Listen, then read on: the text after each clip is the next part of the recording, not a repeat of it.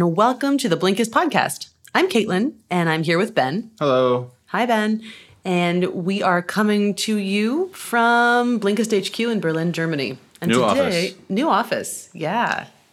We got new tables. We got new tables. They're really nice. They're brown. Our old ones were woody. The standard IKEA wood ones, but things are looking up. New year, almost. New office look, and new podcast. We've been meaning to do this for, years, right? At least one.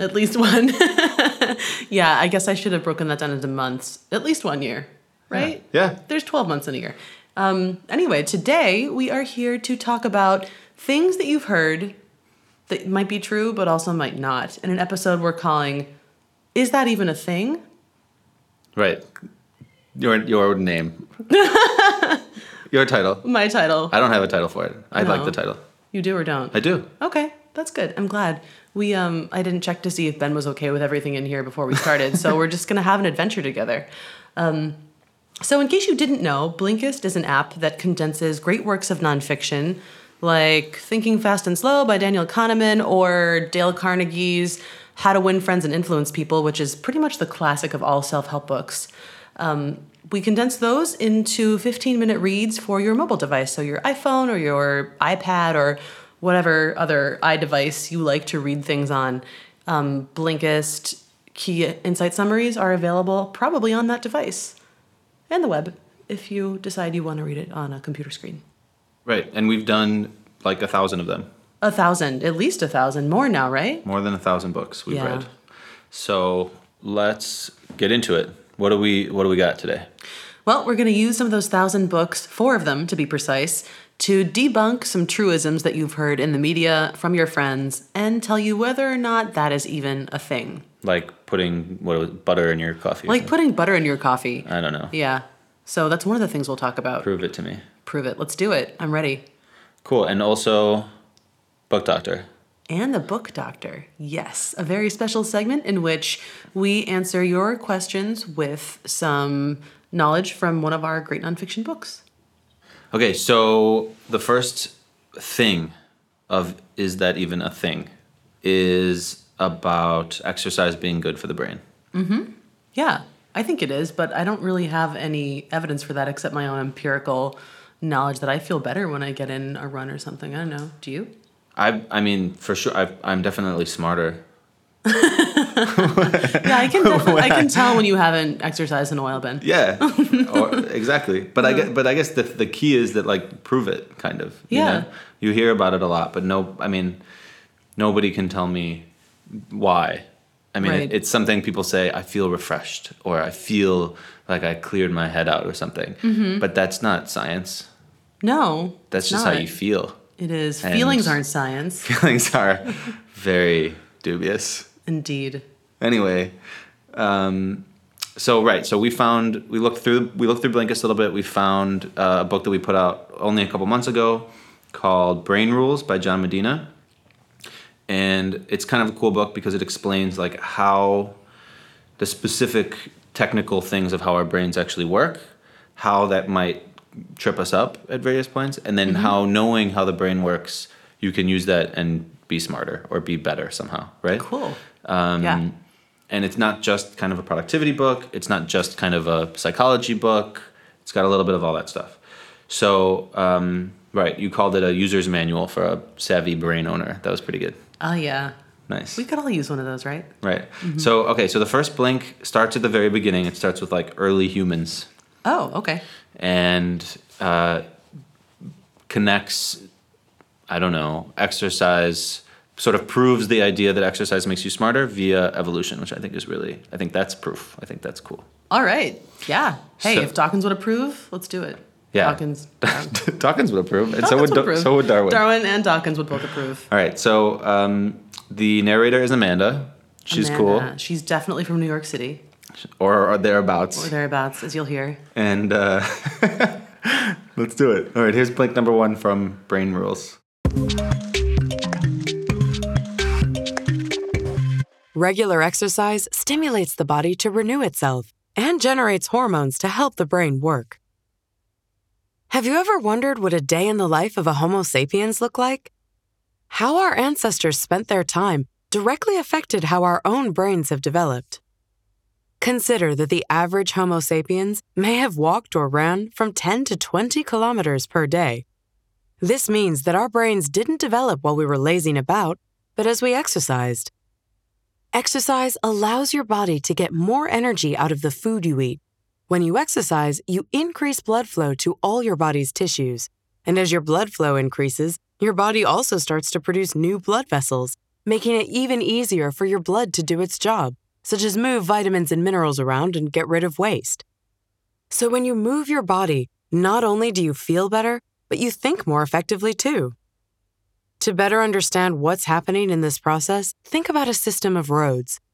In the early 1800s, an English engineer noticed that traders had a tough time moving supplies over uneven dirt roads.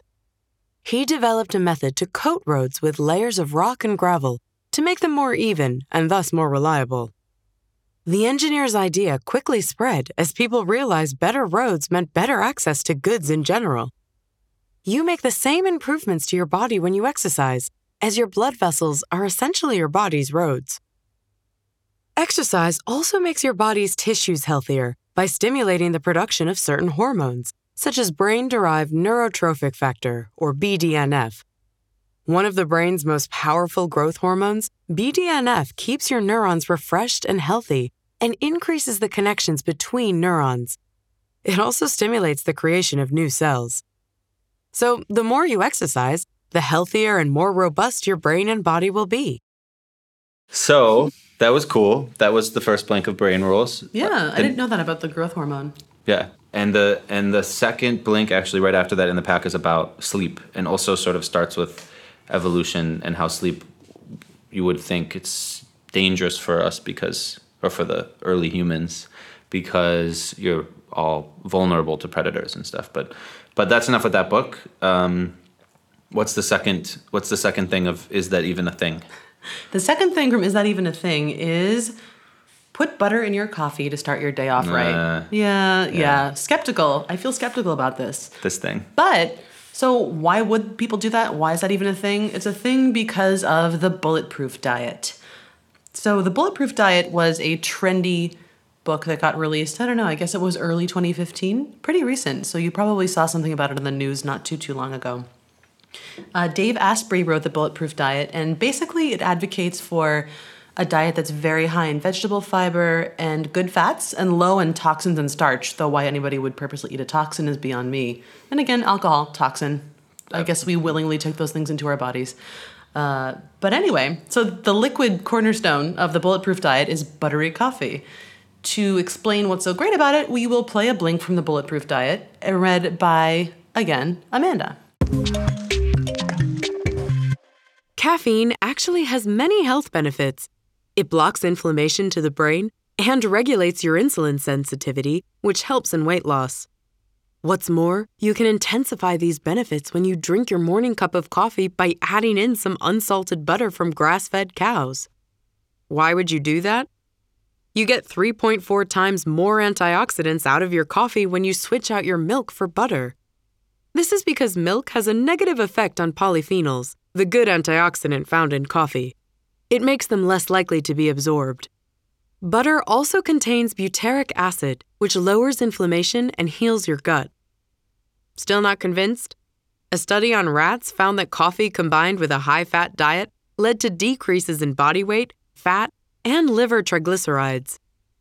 Another reason to add fat to your coffee is that it helps you reach ketosis, a metabolic state where body burns fat for energy instead of sugar.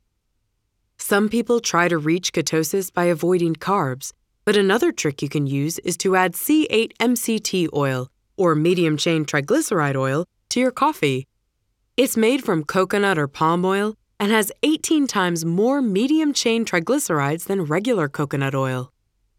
Adding butter or MCT oil, or even both to your coffee, will help your body burn more fat as an energy source. The author studied this by experimenting with his own diet. He tested himself the day after eating a sushi dinner with 2 cups of rice and found that his blood ketone level was 0.1. A ketone level of 0.6 indicates ketosis. After drinking a cup of bulletproof coffee, however, His blood ketone level reached 0.7 within 30 minutes. People on low-carb diets have to restrict their carb intake for 3 days before they can reach the same level. MCT oil is so strong that it allows you to reach ketosis even after consuming carbs. Be careful, though. Increase your MCT oil intake slowly or you'll risk making yourself sick. Okay. All right, so I guess now we know about butter and coffee. I still probably won't do it. I don't know. I would definitely try it, but I would try... I've put way worse stuff in my coffee than... Ooh, I'm not going to ask about that. There was a bartender in Vienna that once put, well, unspeakable liquors into the coffee I drank. Ooh. When a liquor is unspeakable, you know it's pretty serious. It was... Yeah. All right. That's a toxin also. Like so many things in our modern lives. So moving on to things that are not toxins, but they are also having to do with science and diets, and specifically ketosis, which we just heard a little bit about in the last blink, we're going to move on to thing number 3. Intermittent fasting is the key to better health. I don't know. It might be. I've known a lot of people who've done this. I personally get way too hangry for this to work for me. And I also am interested in seeing whether or not it could work. We have a couple colleagues who do this, actually. Really? At least 2. Mysteries. I didn't know this. Yeah. One doesn't eat on Tuesdays for most of the day. Wow. Yeah. Huh. I won't ask you about their identity now, being as we could potentially be on the air with this one. But I'll have to do some investigation here. Yeah, but they like it, energy-wise. Okay, interesting. At least energy-wise, and also health-wise. Huh. And that's related to the next thing we're going to listen to, right? Because... Right. I mean, health-wise, energy-wise, there's lots of reasons you could do it. There are people who contend that it's actually the more natural way to eat because it more closely mirrors our early human counterparts and how they would eat. They would eat when they had food, and when they didn't, they'd be running it down and looking for it and, sifting through bushes and hoping they'd find it. Right, it's weird, actually, to tie that to the first point. So we're talking now about this feast and famine thing, that earlier humans had feast and famine. Yes. And actually were used to fasting. And then in the first blink, we had the idea of exercise, and the early humans didn't stand around. They slept when they could and hunted and exercised all the time, basically out of necessity, right? Right. Interesting. Evolution has a way of sneaking into everything, doesn't it? Indeed it does. And it goes to show you how very unnatural the way we live now actually is. Also but true. You know what? I love the internet, and it's fine. So anyhow, to look at the point whether fasting is a thing or not, and whether intermittent fasting is really great for us, we're going to listen to a blink from Michael Mosley and Mimi Spencer's book, The Fast Diet. Specifically, we chose this blink to listen to because it deals with how fasting not only is good for weight loss and energy, but it actually, there's some claim that it could help you limit your possibility of getting certain diseases like diabetes, depression, and actually cancer, the big one. So without any further ado, let's listen to our narrator. Who was it? Tatiana did this one? Tatiana. Who actually, after she worked on this book and on these blinks, also tried the fast diet. Mm-hmm. So I asked her to actually give us some feedback about how it's going. And I haven't heard back, but maybe she'll jump on a podcast. Cool, sounds good. We could get all the people who had fasted. All right. On a podcast. A fasting panel. Yeah, and so that's cool. So let's just do it. All right, let's hear it. Fasting decreases your probability of getting cancer and can potentially prolong your life. Fasting intermittently can be a useful way to keep disease at bay, and scientific evidence to support this claim is growing. An article in the scientific journal Nature states that while much research points to the benefits of fasting, the fundamental mechanisms behind why fasting works are not yet clear. One potential mechanism supporting the benefits of fasting may be the reduction in the amount of the hormone IGF-1, or insulin-like growth factor 1, in your body when you fast. A reduction in this hormone can potentially lead to a decreased likelihood of developing cancer, as well as an extended lifespan. The cells in your body naturally grow and reproduce as you take in energy in the form of food. Yet when you starve or fast, levels of IGF-1, which helps stimulate this growth, drop off, signaling a sort of warning to your body. When this happens, your body abandons its normal grow mode, instead going into repair mode, fixing cell damage and maintaining the status quo. Dr. Walter Longo of the University of Southern California's Longevity Institute explored this with mice that were genetically engineered to not produce IGF-1. He found that mice without IGF-1 lived almost twice as long as mice with IGF-1, and also didn't develop diabetes or cancer. But what about humans? Longo expanded his research to study Ecuadorians with Laron syndrome, a genetic mutation that results in extremely low IGF-1 levels in the body. Interestingly, the individuals with Laron syndrome never developed diabetes or cancer. Longo ruled out environmental factors as an influential variable, as the test case's relatives who didn't have Laron syndrome lived in the same village, and some of them did develop cancer. Longo's research suggests that while we may need increased levels of IGF-1 when we're young and developing, elevated levels later in life may lead to accelerated aging or even cancer.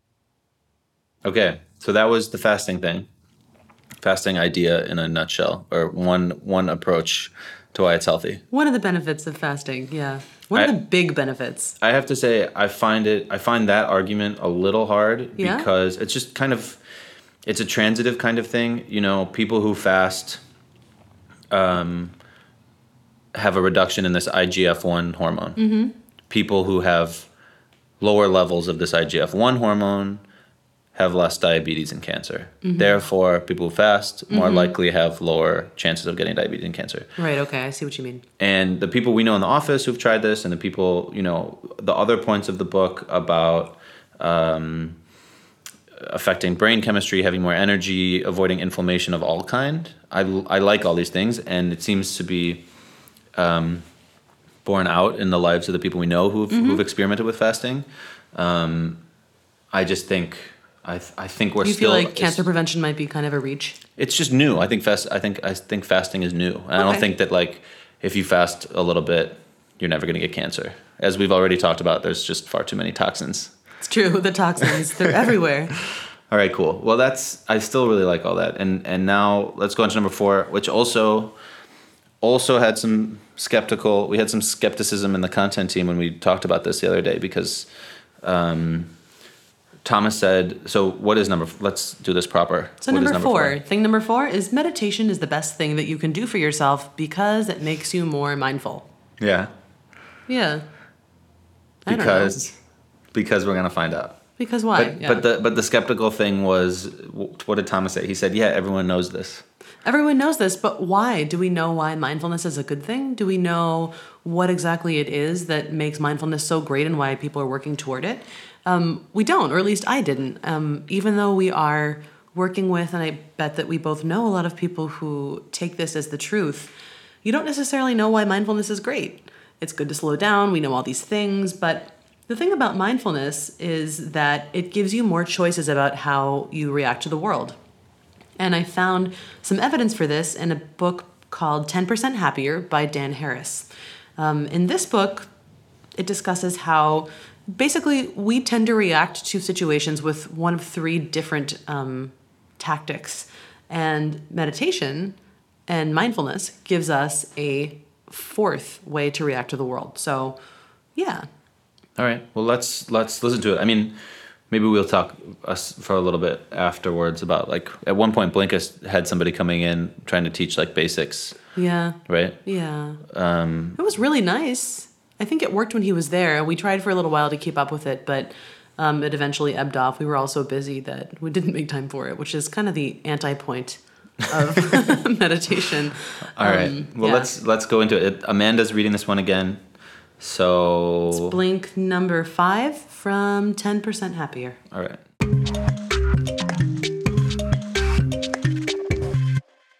Meditation is a simple way to increase mindfulness and compassion in everyday life. In essence, when you meditate, you sit comfortably and focus on your own breath. During this time, your mind will inevitably wander off to other things. That's okay. When this happens, simply refocus your mind on your breathing without judgment. The nice thing about meditation is that you don't need anything to get started. Anyone can meditate anywhere. So, meditation is easy. But what's in it for you? Why should you bother? For starters, meditation increases mindfulness by teaching us to view the contents of our mind with non-judgmental distance. According to Buddhist teachings, we have 3 habitual responses to everything we experience. We want it. Think about that gut-level desire to eat a delicious cookie. We reject it.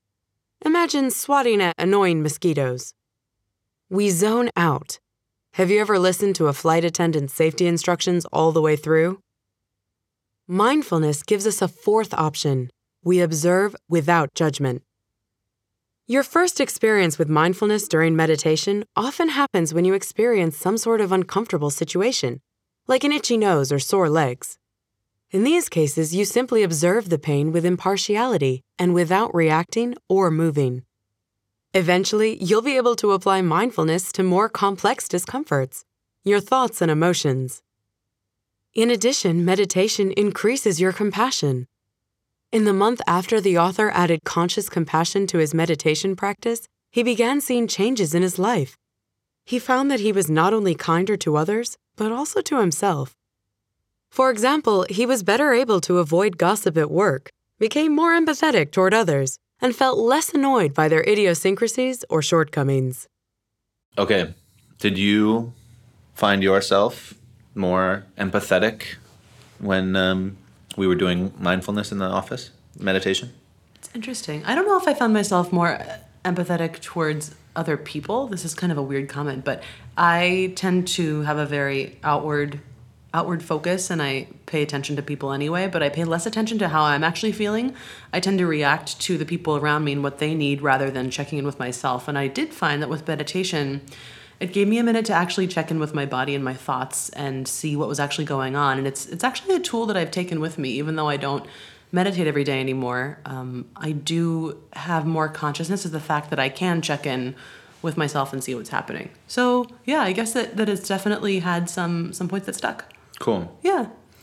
I think, yeah, that's cool. So that was it. That was our first attempt at like trying to use the podcast as a way to give people, kind of bring Blinks together in a new way. Mm-hmm. And to give you a little bit more background about what kinds of stuff we have in the library and who we are also. Right. We're real people. I'm Ben. I'm Caitlin. What's up? And that was the first podcast. Not the whole thing. Okay, there's more? We have the book doctor. Oh, right, the book doctor. I was really excited about this, and I almost forgot. We have the best part. The book doctor is great. So, should we talk about it? We should talk about it. Okay, the book doctor. Wow. I'm not going to stop this and redo it. I think we got to just keep going into Absolutely. the book doctor. The book doctor. Okay. What is the book doctor? This was your idea. This is an excellent idea. The book doctor was sort of based on the old 18th century idea of bibliopathy, to fix a person's woes and ills by prescribing reading. So we had some of our wonderful Page 19 readers. Page 19, by the way, is Blinkist's digital magazine, of which I am editor and do a lot of the writing. We asked them if they had specific questions about, I don't know, how to do different things at work and in life. There were a lot of self-development kind of questions and career-based questions, but we asked them to ask us questions that we could dive into the Blinks to look for answers to and find them some explanation and the perfect book to, I don't know. Cure their ills. To cure their ills, to cure their bookish ills. Right. So, yeah, we are basically giving book-based prescriptions in the book doctor. They were all great questions. A lot of people wrote in, and we will get to all of you, hopefully, eventually. Some of them were really hard. Really hard, and we were so impressed. Yeah. They were very high-level, intelligent, seeking questions that we were so honored to get. Really good. And also we had from South Africa, we had from Germany, we had from all over America. Southeastern Asia. Yeah, that's amazing. It was amazing. It was. Wow. It was nice to see that you're out there. All right, cool. So here's a question from somebody called Scott Rostahar. Hey, Scott. Scott, thank you for writing in. Awesome. Yeah, we're glad you did. And what's Scott's question? Scott's question is, this is verbatim. Mm-hmm. He says, quote, "Here's my question, purposefully vague. What is the best way to sell an idea?" Ooh. End quote. Okay. Yeah. Well, Scott. What did the book doctor have? The book doctor gets many such cases, especially around this time of year. And the book doctor is very happy to report that there's a prescription for this one. Oh, Thank goodness. It's not an incurable strain. It's not incurable. There's something that it's actually a medication or some sort of Poultice? tonic. Yeah, some sort of tonic. Okay. That me. That we take in the content team almost every day. Oh, really? Yeah. Teach me the ways. It's called Made to Stick Okay. by the Brothers Heath. The Brothers Heath. Chip and Dan. Chip and Dan Heath. Okay. And we are actually, all of Blinkist is pretty indebted to this book. Indeed. It's made a big difference in how we or the founders thought about making Blinks, like making them, in a way that was better than other, attempts at talking about books because of an approach to selling an idea, right? Yeah. So the basic idea is to make ideas sticky. Sticky. Okay. How do you do that? How is hard. Okay. But I'll tell you what a sticky idea is first. All right. Can okay. I do that? Okay. Yeah. That's fine. I'm sorry. I fine. tend to get ahead of myself. So, right. A sticky idea has to be memorable. Mm-hmm. And people have to want to pass it to other people. Okay. So, like, all viral ideas are sticky. Indeed. Like lolcats? Yes. I would Okay. say mostly. The good Okay. ones. The good ones. Like the classic example that we always talk about is urban myths. Those are sticky ideas. Oh, okay. Really good advertising slogans can also be sticky, obviously. Mm-hmm. Good newspaper headlines. The Onion is a master at making sticky headlines. Definitely makes people want to share it for sure. And memorable, right? Mm-hmm. So, for example, a sticky idea would be the urban myth that unknown villains are sticking razor blades into Halloween candy. Oh, God, I got that one when I was little. Right? Yeah. And so somehow it just stays with you forever, and you tell other people even though you're not sure why. Mm-hmm. And that's like a classic sticky idea. So the best way to sell an idea is to make it sticky, whether you want to sell it because it's advertising or marketing, or whether it's just an opinion, or like we try to sell, quote unquote, sell our ideas of what we find is the best insights of a book, right? Yeah. I'd even go so far as to say that it's a thing you can even use in a job interview. Oh, for sure. You give people specific examples about what you've done that make them want to talk about it or remember it, right? Yeah. Yeah, okay. So the trick in the book is this acronym called SUCCESS. Oh, okay. SUCCES. Mm-hmm. S. Two S's. Yeah, oh. but there's only one S in there. Okay, well, let's just imagine the other S. Okay, so All right. so 6 elements of a sticky idea. Okay. S number 1. I'm ready. Here we go. Yes. Simple. Simple. Like Southwest Airlines slogan from, I don't know if they still use it, but the low-fare airline. Okay. Simple, quite sticky in the sense of like... It's desirable. Yeah. You want a low fare for your plane ride? Easy enough. Yeah. Okay. What's 2? That would be you. You. For unexpected. Uh-huh. You want to shake people out of autopilot. Okay. I think the razor blades thing is also kind of unexpected in the idea of like when you think about Halloween candy, you don't think about razor blades. No, not generally. Right?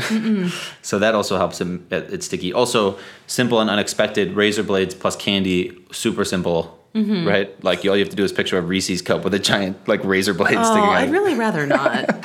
All right, Ben, what's the first C? Tell me, what's number 3? First C, credible. Credible, okay. So it has to be, that's sometimes why you see a lot of stats about making ideas sticky. I think with the Halloween candy idea, most people heard about it from their mom. Mm-hmm. Your mom says, like, let me look at the candy first before you eat it, or something. And because she's got authority, it's credible. It's credible. Okay.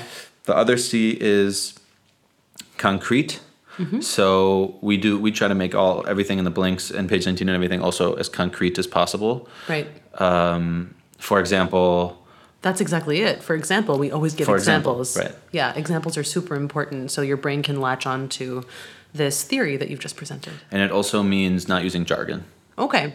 So, for example, you don't say, if you're trying to sell an idea of your customer service, you don't say, the retail worker representative delivered outstanding customer service. Buzz. Right? You say she gave a customer a refund even though he bought the shirt at a different branch. Oh, that is such a relief to my ears. Just like classic concrete. Okay. Then the next part of sticky idea, emotional. Mm-hmm. Emotional, okay. Think of those anti-smoking campaigns with the picture of like a burnt out lung on the front or somebody whose life was destroyed by smoking. It makes the idea a little more sticky. From that. Mm-hmm. Okay, then the last S is story. So Story. Isn't it classic. always about that? Yeah. Yeah.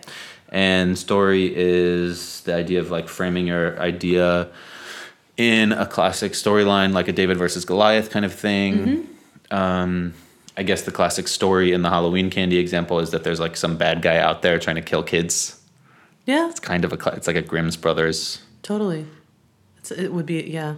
I don't know. I'm surprised that didn't originate in Germany, that idea. For all we know, it probably did.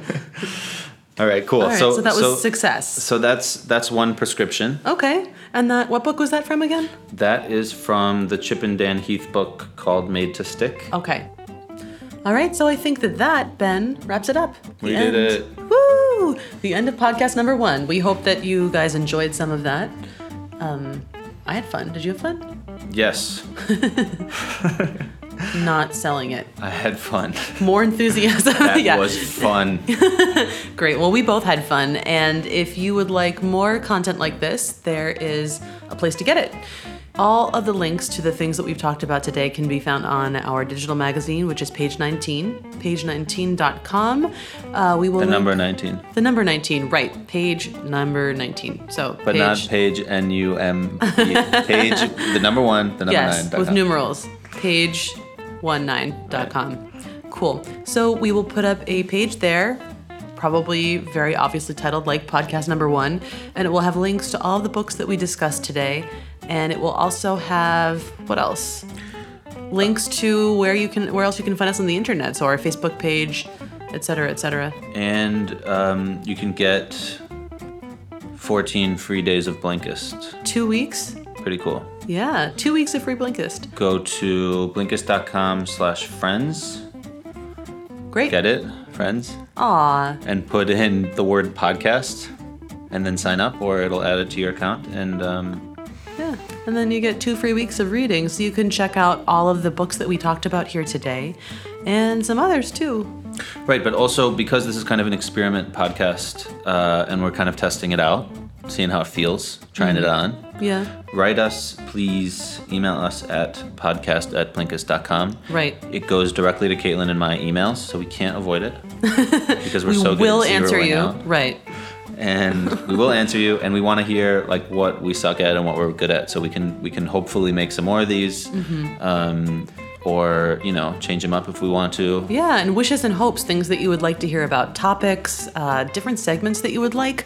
We do have some ideas about how we would like this to develop in the future, including bringing in some of our authors from the books that Blinkist covers. Yeah, why not? But that will be in the future. Cool. So thanks again. Let's like us on all the things with heart icons, whether it's Facebook has a thumb. Twitter has a heart now. No, it now does. Twitter has a heart now. They eliminated the favorite star, I think. Right. SoundCloud would help. SoundCloud would help. Yes. That'll give us an idea of how many of you actually listen to this thing. Yeah, that would be cool. Yeah, we'd like that. Please do that for us. Thank you. All right. Well, then let's stop now. That's it. Thanks for listening. Bye. Bye.